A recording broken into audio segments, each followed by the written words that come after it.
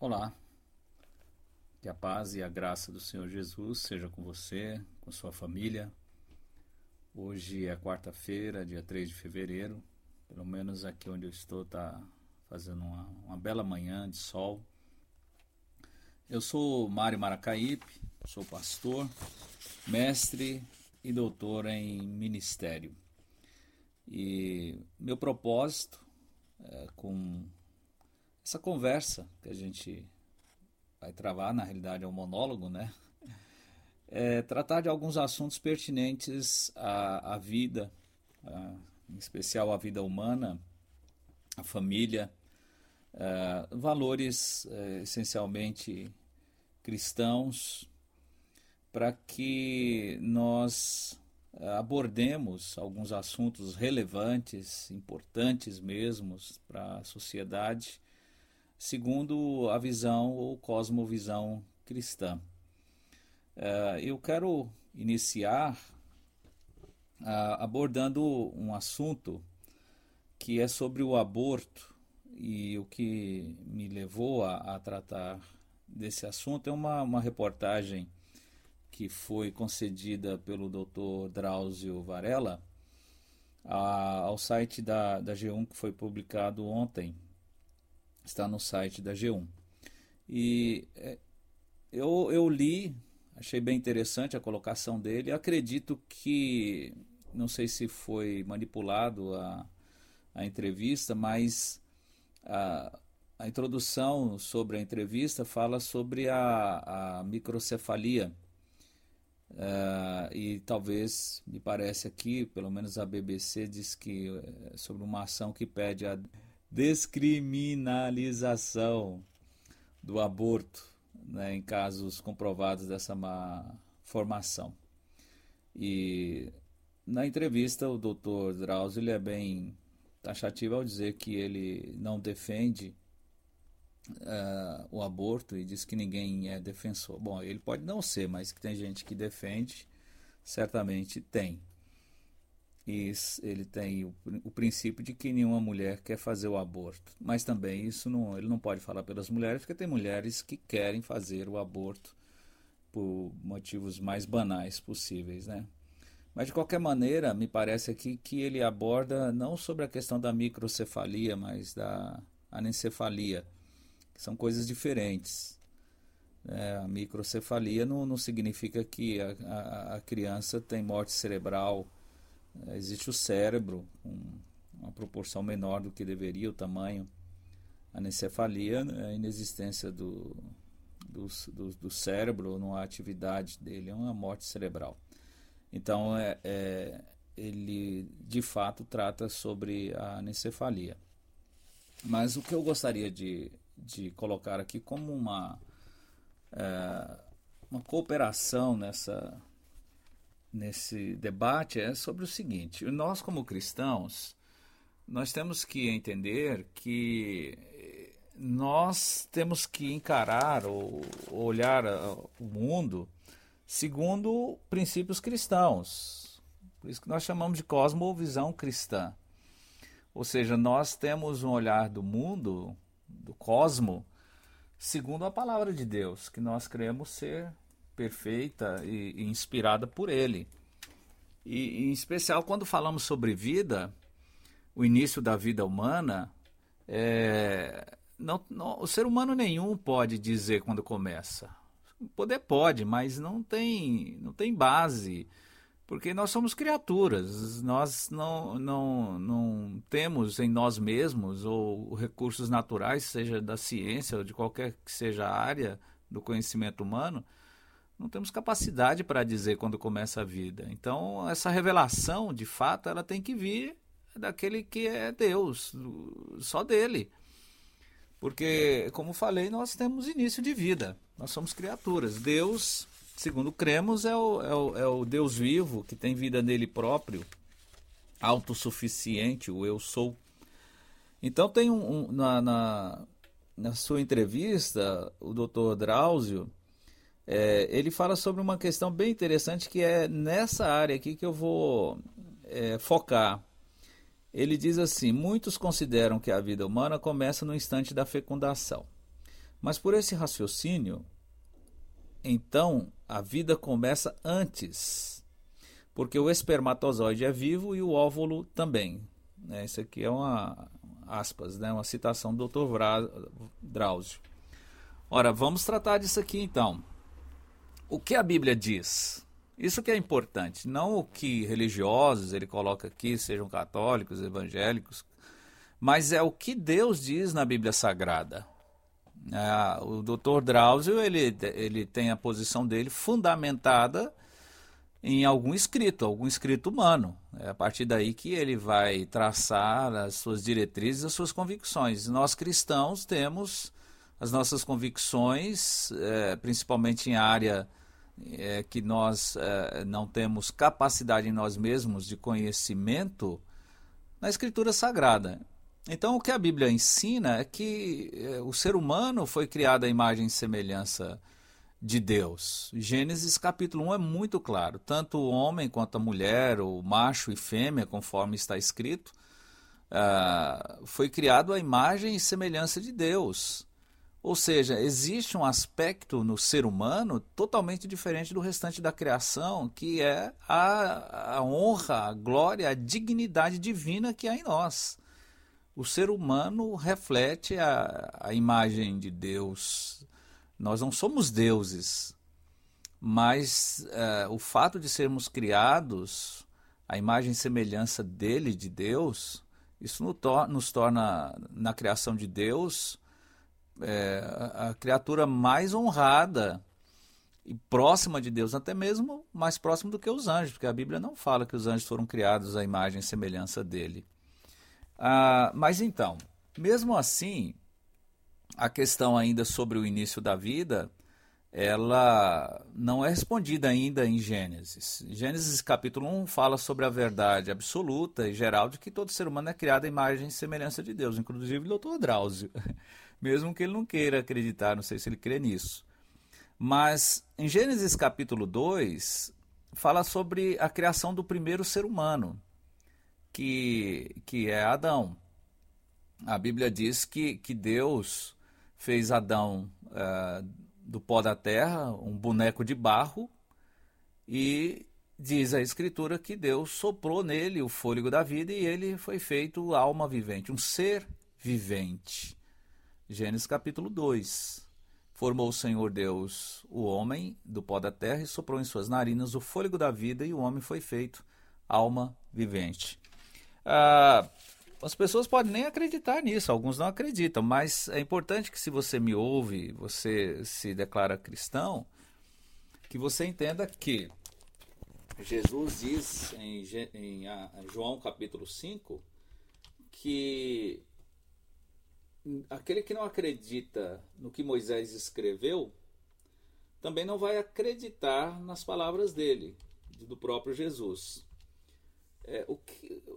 O que isso significa para o cristão? O que Jesus, que é Cristo, o Cristo de Deus, o Messias, diz se eu não acredito em Gênesis, cujo autor é Moisés, eu não vou acreditar em parte alguma da Bíblia. Então eu não sou um cristão, sou um pseudo-cristão.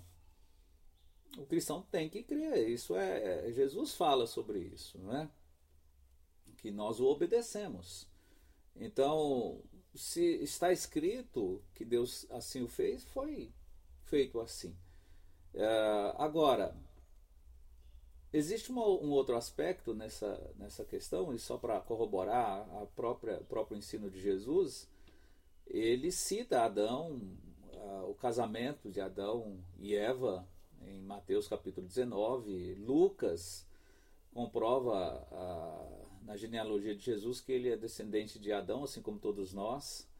Então, os escritores e a Bíblia tratam Adão como um ser humano histórico, né, e o pai da raça humana. Mas o que vimos então é que Deus criou o ser humano à sua imagem e semelhança, homem e mulher, ambos são dignos, iguais diante de Deus, dignos de honra, respeito, todos. Em Gênesis 2, ele soprou o fôlego de vida, ele deu espírito ao corpo humano. Então o ser humano se torna vamos dizer assim, essa tríade de corpo, alma e espírito.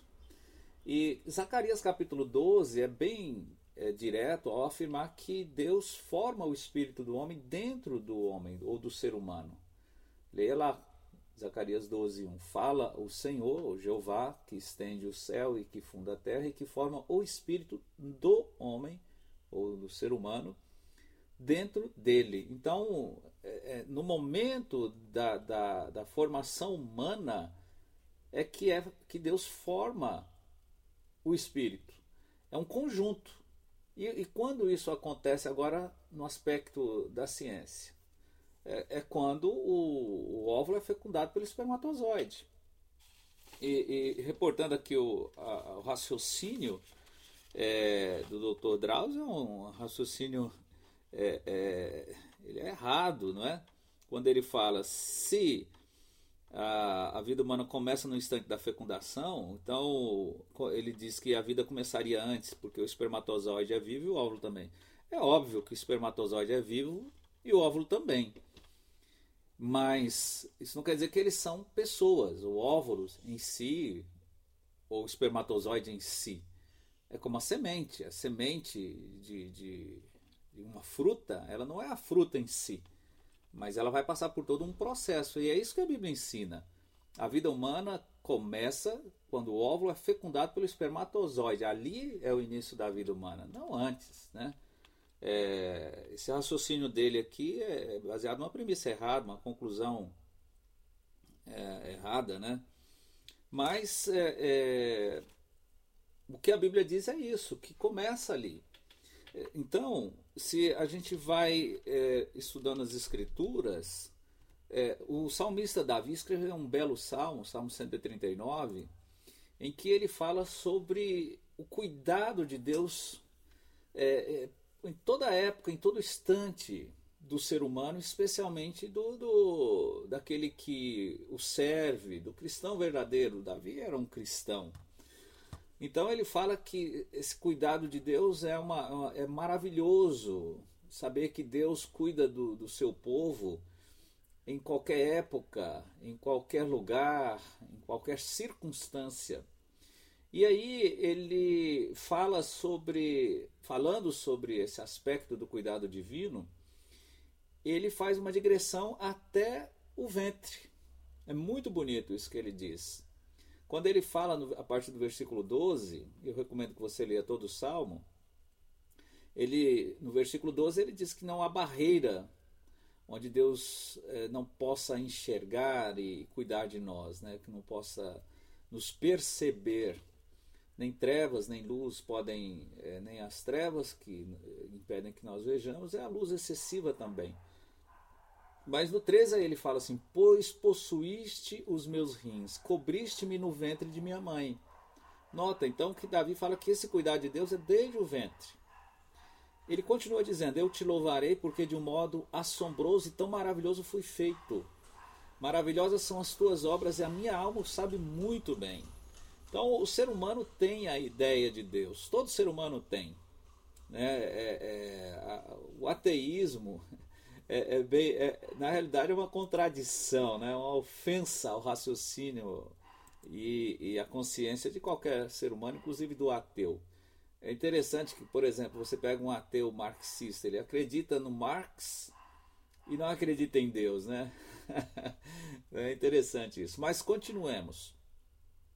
Mas ele diz que, no versículo 14, que todo ser humano é uma obra maravilhosa de Deus. E que Deus está atuando e cuida de todo ser humano desde a sua concepção. Não era só o Davi que passou por esse cuidado de Deus. Todo ser humano, toda vida é preciosa. Até dessas crianças com microcefalia. No versículo 15, os meus ossos não te foram encobertos quando no oculto fui feito, entretecido nas profundezas da terra. Davi então faz uma comparação aqui da formação humana com um paralelo sobre a criação do primeiro ser humano, que foi Adão, que foi feito da terra. Ele compara o ventre da mulher com uma nova criação, uma continuidade da criação humana. Muito bonito isso aqui.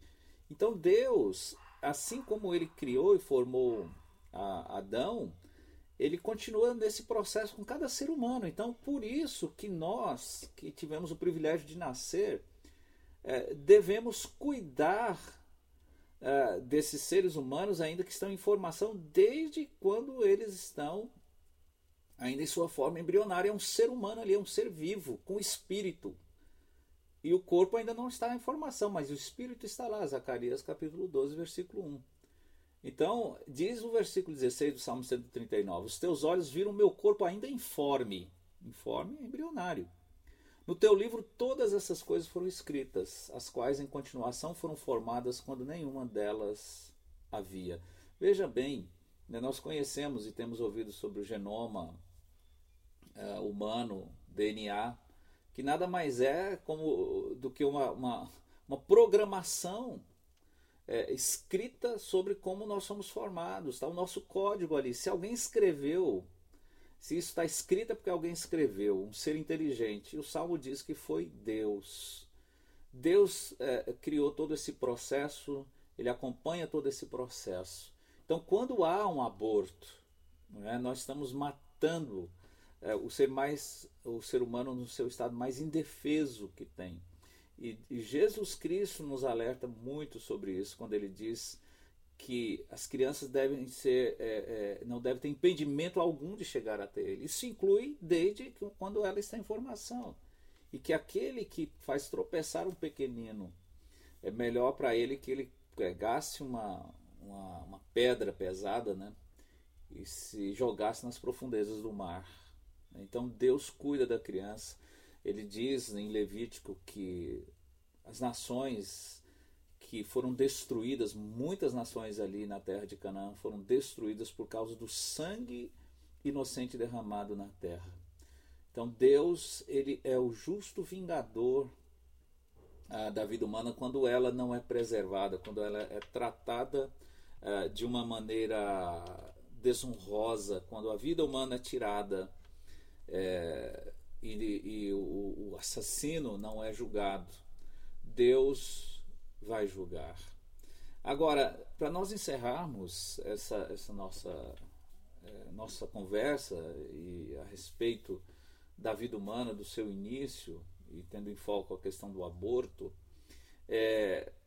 Jesus Cristo, João capítulo 1, versículo 1 diz que Jesus é o verbo que era Deus, não que ele deixou de ser Deus, mas ele se fez homem, então Deus encarnado.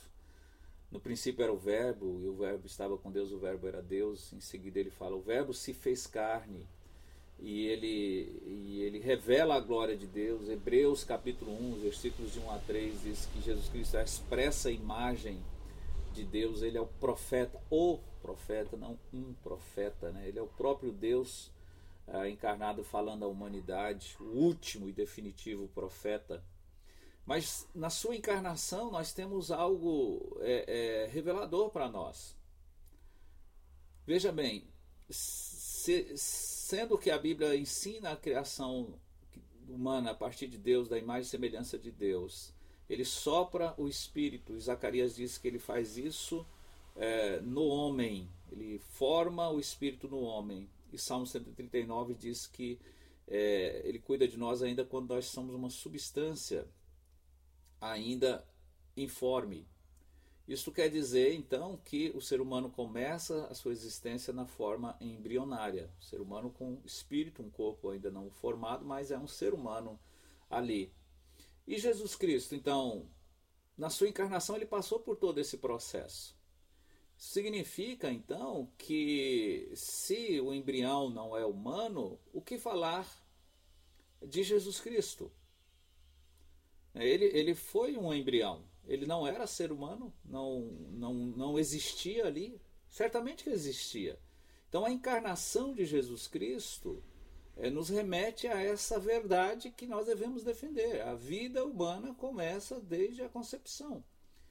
Maria ela concebeu a partir de um milagre. A Trindade estava ali, fecundando o seu óvulo, porque Jesus não poderia ser gerado por um pecador. O texto em Lucas fala sobre isso, quando o anjo saúda Maria, e Maria se dispõe voluntariamente a conceber o Filho de Deus, o anjo diz assim para ela, no versículo 31 de Lucas 1, eis que em teu ventre conceberás e darás à luz um filho, por-lhe-ás o nome de Jesus. Este será grande e será chamado Filho do Altíssimo, e o Senhor Deus lhe dará o trono de Davi, seu pai. Reinará eternamente na casa de Jacó, e o seu reino não terá fim. Então Maria vai perguntar, como se fará isso, visto que não conheço homem algum? Era virgem. Respondendo o anjo disse-lhe, descerá sobre ti o Espírito Santo, a virtude do Altíssimo te cobrirá com a sua sombra, por isso o santo que de ti há de nascer será chamado Filho de Deus. Veja toda a trindade ali envolvida na encarnação. O Verbo se fez carne. Então, resumindo e concluindo aqui, o Dr. Drauzio, ele está errado em considerar o esperma e o óvulo como seres vivos, que estão vivos, mas são sementes, que quando unidos dão início à criatura mais amada de Deus, que o levou a se tornar um de nós e a morrer na cruz. Então, a mulher tem o privilégio de ser comparada à terra, de ser, vamos dizer assim, né, a maternidade divina na formação do ser humano. Ela deve proteger, e isso é parte de algo que Deus colocou na mulher, de defender o filho até morrer por ele. O aborto é uma anormalidade. Realmente o que o Dr. Drauzio fala aqui é uma violência, é algo traumático, mas toda a sociedade humana, inclusive o Estado, deveria trabalhar em prol da preservação da vida humana e no seu estado mais fragilizado, que é quando ele está no ventre, desde que ele ainda está na sua fase embrionária. Infelizmente, o Estado brasileiro ele milita contra a vida, defende com unhas e dentes que não deve haver pena capital, pena de morte, para pessoas que evidentemente perderam o direito à vida por tirar a vida de outros, defendendo humanos, adultos conscientes do seu mal, da sua malignidade. E quando se trata de pessoas inocentes ainda no ventre da mãe, o Estado brasileiro, principalmente essas pessoas que têm uma visão distorcida da dignidade humana, quer matar o ser humano no seu estado mais indefeso. É uma contradição, mas nós como cristãos devemos entender isso. Deus cobrará de cada pessoa que agir no aborto, seja a mãe que de alguma forma irresponsável faz isso, ou nas pessoas que trabalham em conjunto, como se fosse um crime, onde houvesse outras pessoas que cooperaram para um crime, cúmplices, né? E a nação brasileira, se como representada pelo seu Estado aprovar ou descriminalizar o aborto, né, certamente vai sofrer as consequências, né? Isso é muito claro nas Escrituras Sagradas. A vida humana deve ser preservada, né? Que Deus abençoe você. Espero que essa minha colocação venha a contribuir para essa discussão de uma maneira equilibrada e bíblica. É isso aí. Tenha um bom dia na presença do Senhor. Que o Senhor nos abençoe e nos guarde do mal. Amém.